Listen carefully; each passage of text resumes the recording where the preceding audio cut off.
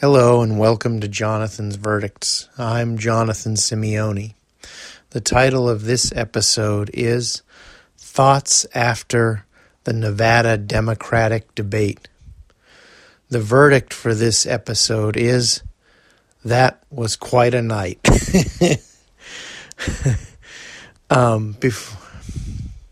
As always, I don't have a script and I don't edit these episodes. They are just a chance for me to talk about what is on my mind. In this episode, I anticipate talking about the question over delegates and determining the ultimate Democratic nominee, Elizabeth Warren's campaign, the debate itself, of course, a highlight in there, the issues around Bloomberg, and whatever else happens to come out. With that being said, let's discuss the delegates. The last question of the debate, to me, was the most telling. And sadly, the coverage of this in the aftermath of the debate has been predictably inaccurate and biased. The last question of the debate was, should the person with the most delegates at the convention be the Democratic nominee? Since most people believe the person with the most delegates at the convention, based on the votes of the people, will be Bernie Sanders, he said yes, and everyone else on stage said no.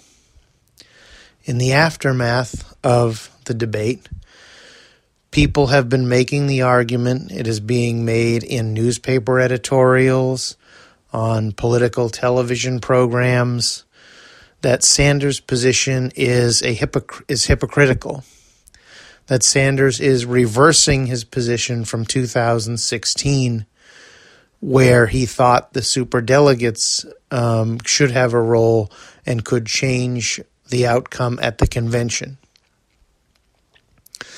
Here's the part that the people who accuse Sanders of hypocrisy are leaving out or getting wrong. And that is, the rules this time are different because Bernie Sanders worked to change the rules. What's different this time is that the superdelegates do not have a vote in the first round of convention voting. They only vote in the second round if nobody has a majority of delegates. And by the way, superdelegates are basically highbrow Democratic Party officials, members of Congress, former presidents, members of the DNC. I don't know everyone who qualifies, but that's what it is. So this debate is actually critical because it's going to be very hard for any candidate in a very crowded race to get to the majority of the necessary delegate counts to be the nominee. Hillary Clinton did not have the number necessary because Sanders won 23 states in 2016. But Bernie nominated Clinton by acclamation and, despite rumors to the contrary, did many campaign events for her around the country. So the question of the delegates is a very, very simple one. Is the person with the votes, the most votes of the American public, going to be the Democratic Party's nominee or not? When you cut through the noise, that is the seminal question.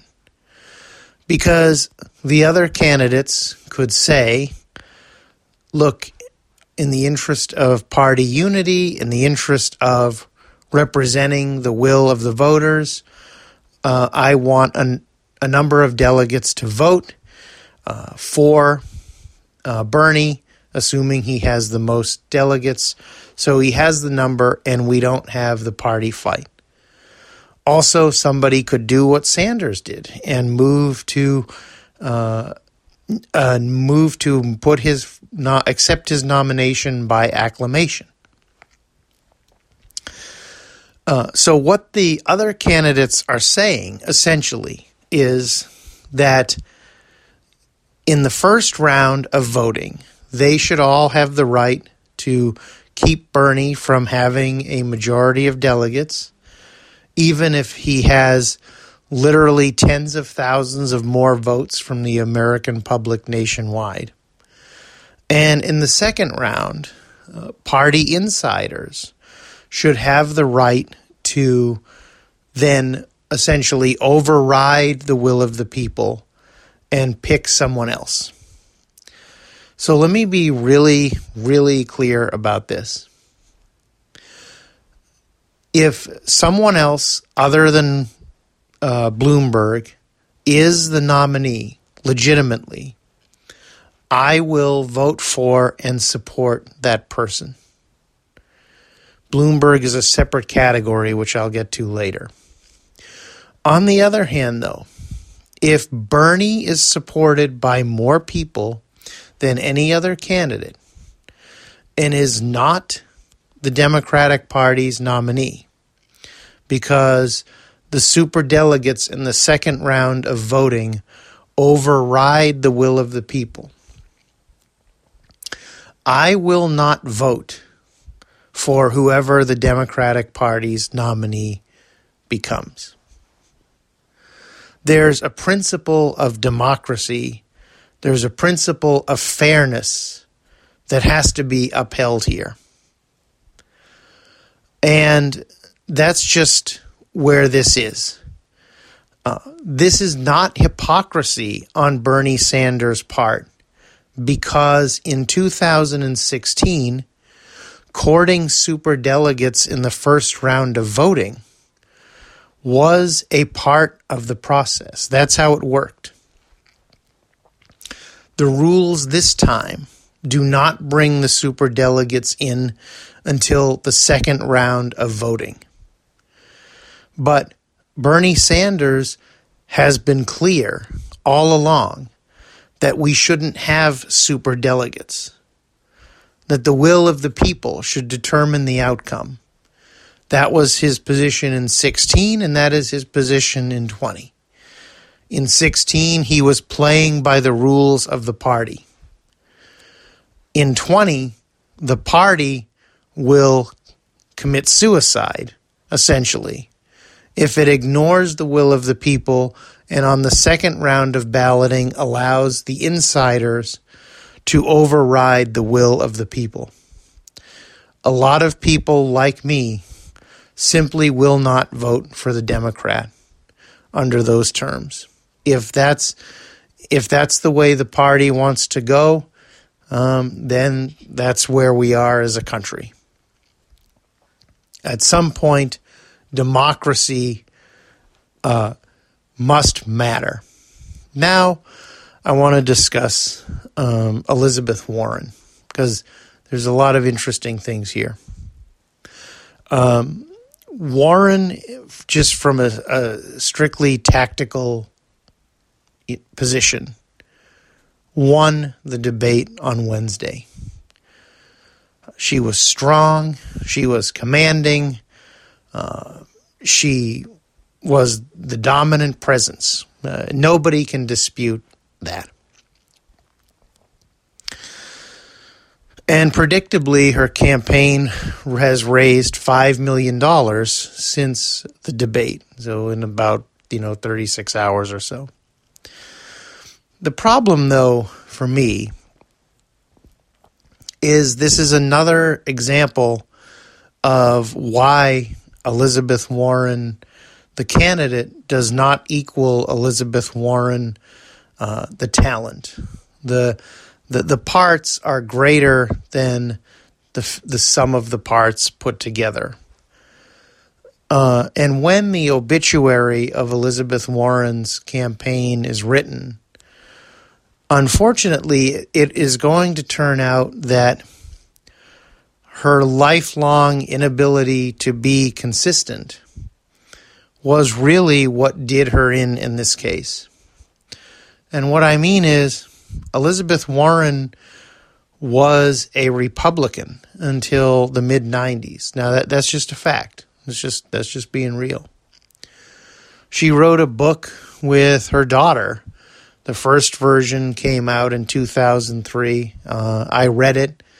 I can't remember the name of it now. I do have a review of it on my website. And in the book, she supported a lot of policies, charter schools and the like, that she just doesn't support now. And this trend has followed her into the campaign in the sense that originally she was with Bernie. She was all on Medicare for all. But then she realized that, I'm getting killed for that.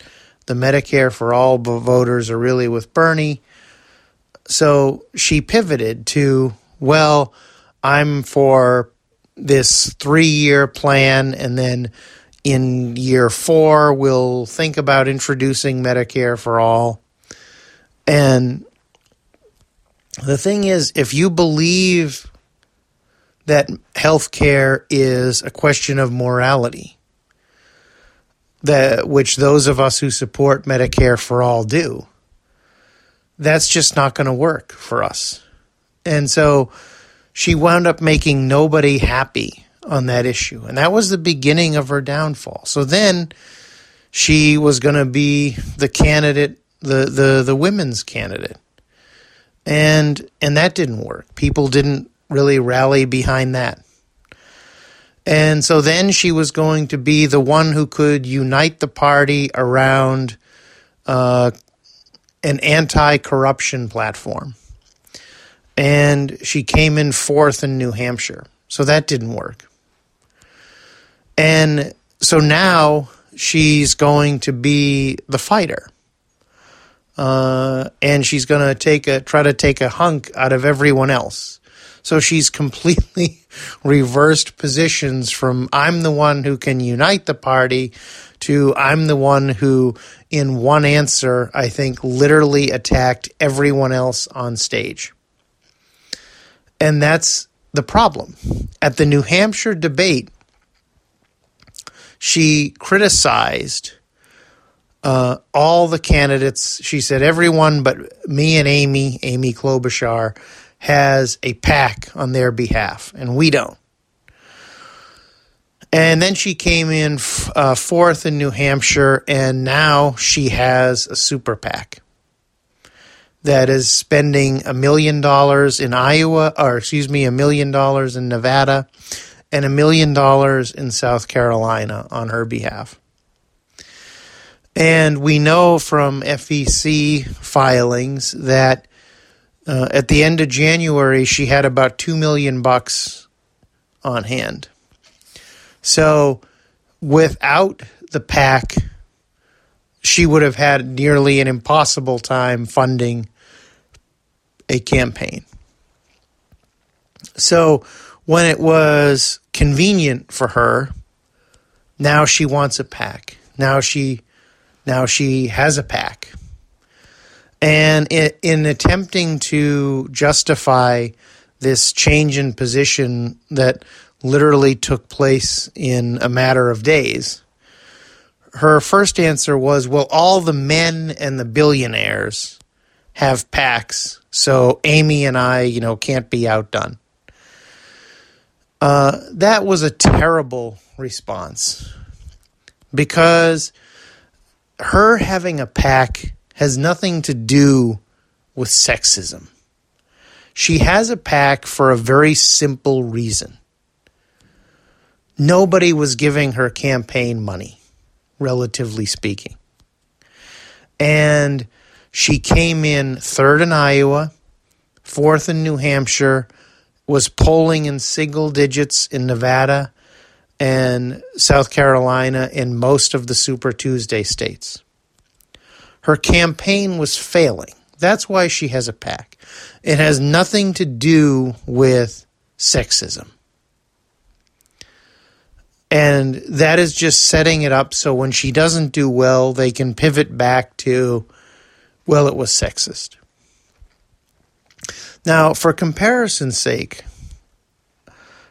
Bernie Sanders started this Our Revolution, which is a PAC. But here's some key differences that have to be noted. Our Revolution is a PAC, a political action committee. Elizabeth Warren's new PAC is what's called a super PAC. There is a critical difference between an ordinary PAC and a super PAC, and that is that the super PAC can collect unlimited amounts of money from individual sources, whereas a conventional PAC, like Our Revolution, is limited to $5,000 from any particular individual who wants to contribute. The other thing, because of when Elizabeth Warren's super PAC was created, nobody will know anything about who's funding it until long after Nevada and South Carolina and Super Tuesday have taken place. Now, admittedly, Our Revolution does not disclose all of its donors. I think there's something like 1.5% of them or something that aren't disclosed. And that is wrong. I'm going to just say that right away. Every PAC should disclose all of its donors. And in a perfect world, we wouldn't have them at all. But for comparison's sake, and you can look all this up on opensecrets.org, a website that tracks this stuff. Our Revolution is not a PAC dedicated to Bernie Sanders. This is another critical difference. Our Revolution has supported candidates all around the country and has weighed in on ballot questions all around the country. As of December 31st, Our Revolution this cycle had spent about $8,000. And it had about something like $62,000 in the bank. Now, we don't know what happened in January, okay? That's just admitting what we do and don't know. But Our Revolution had $62,000 in the bank. Elizabeth Warren's Super PAC has already spent $2 million on her behalf.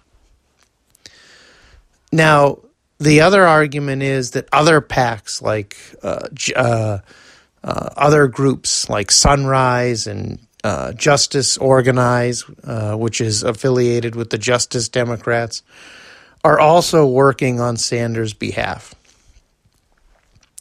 But here's the thing. Those organizations have endorsed Bernie Sanders, and they are not specifically dedicated to his campaign.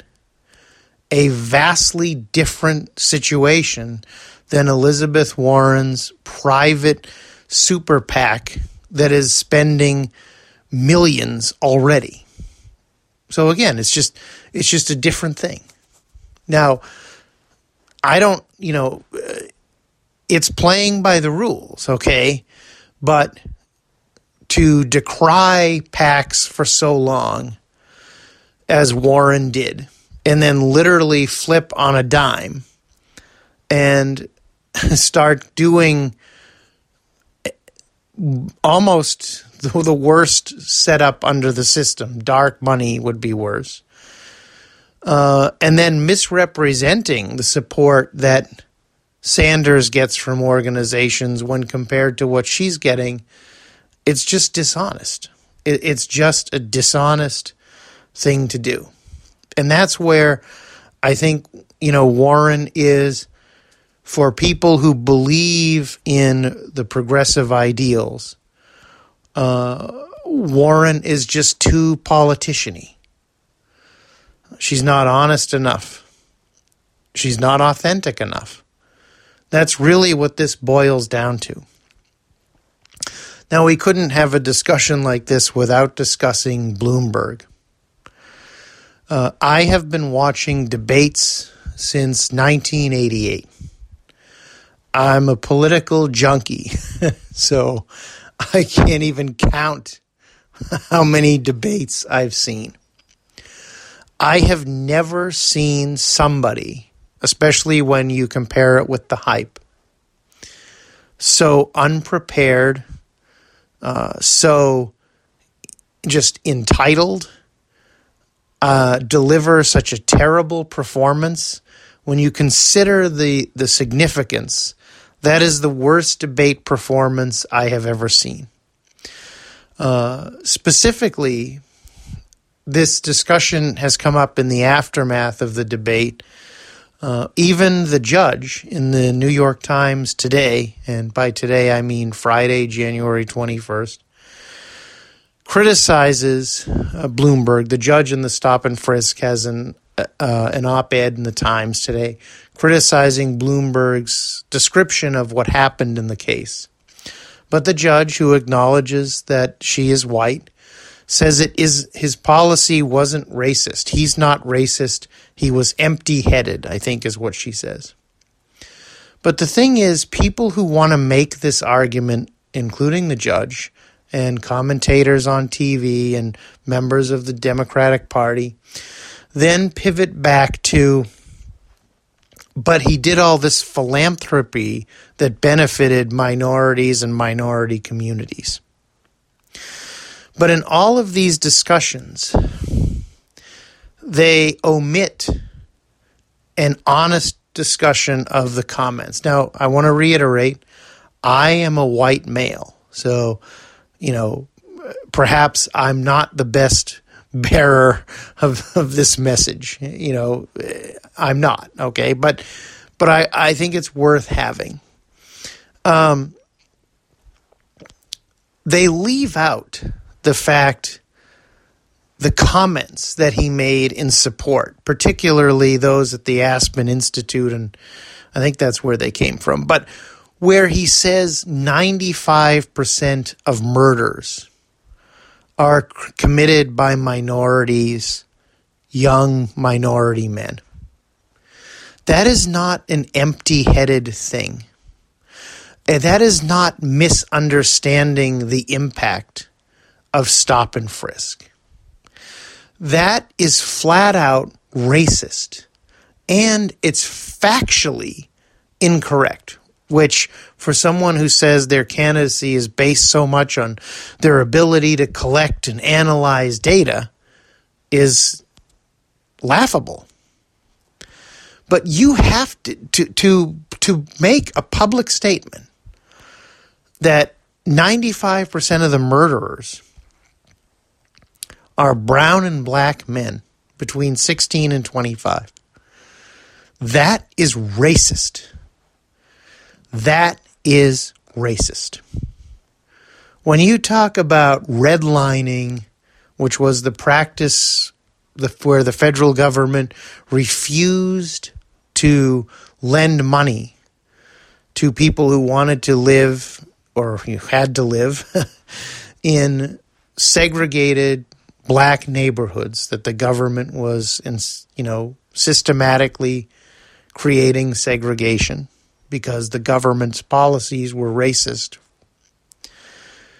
And you at all mention the ending of redlining in relation to the financial crisis.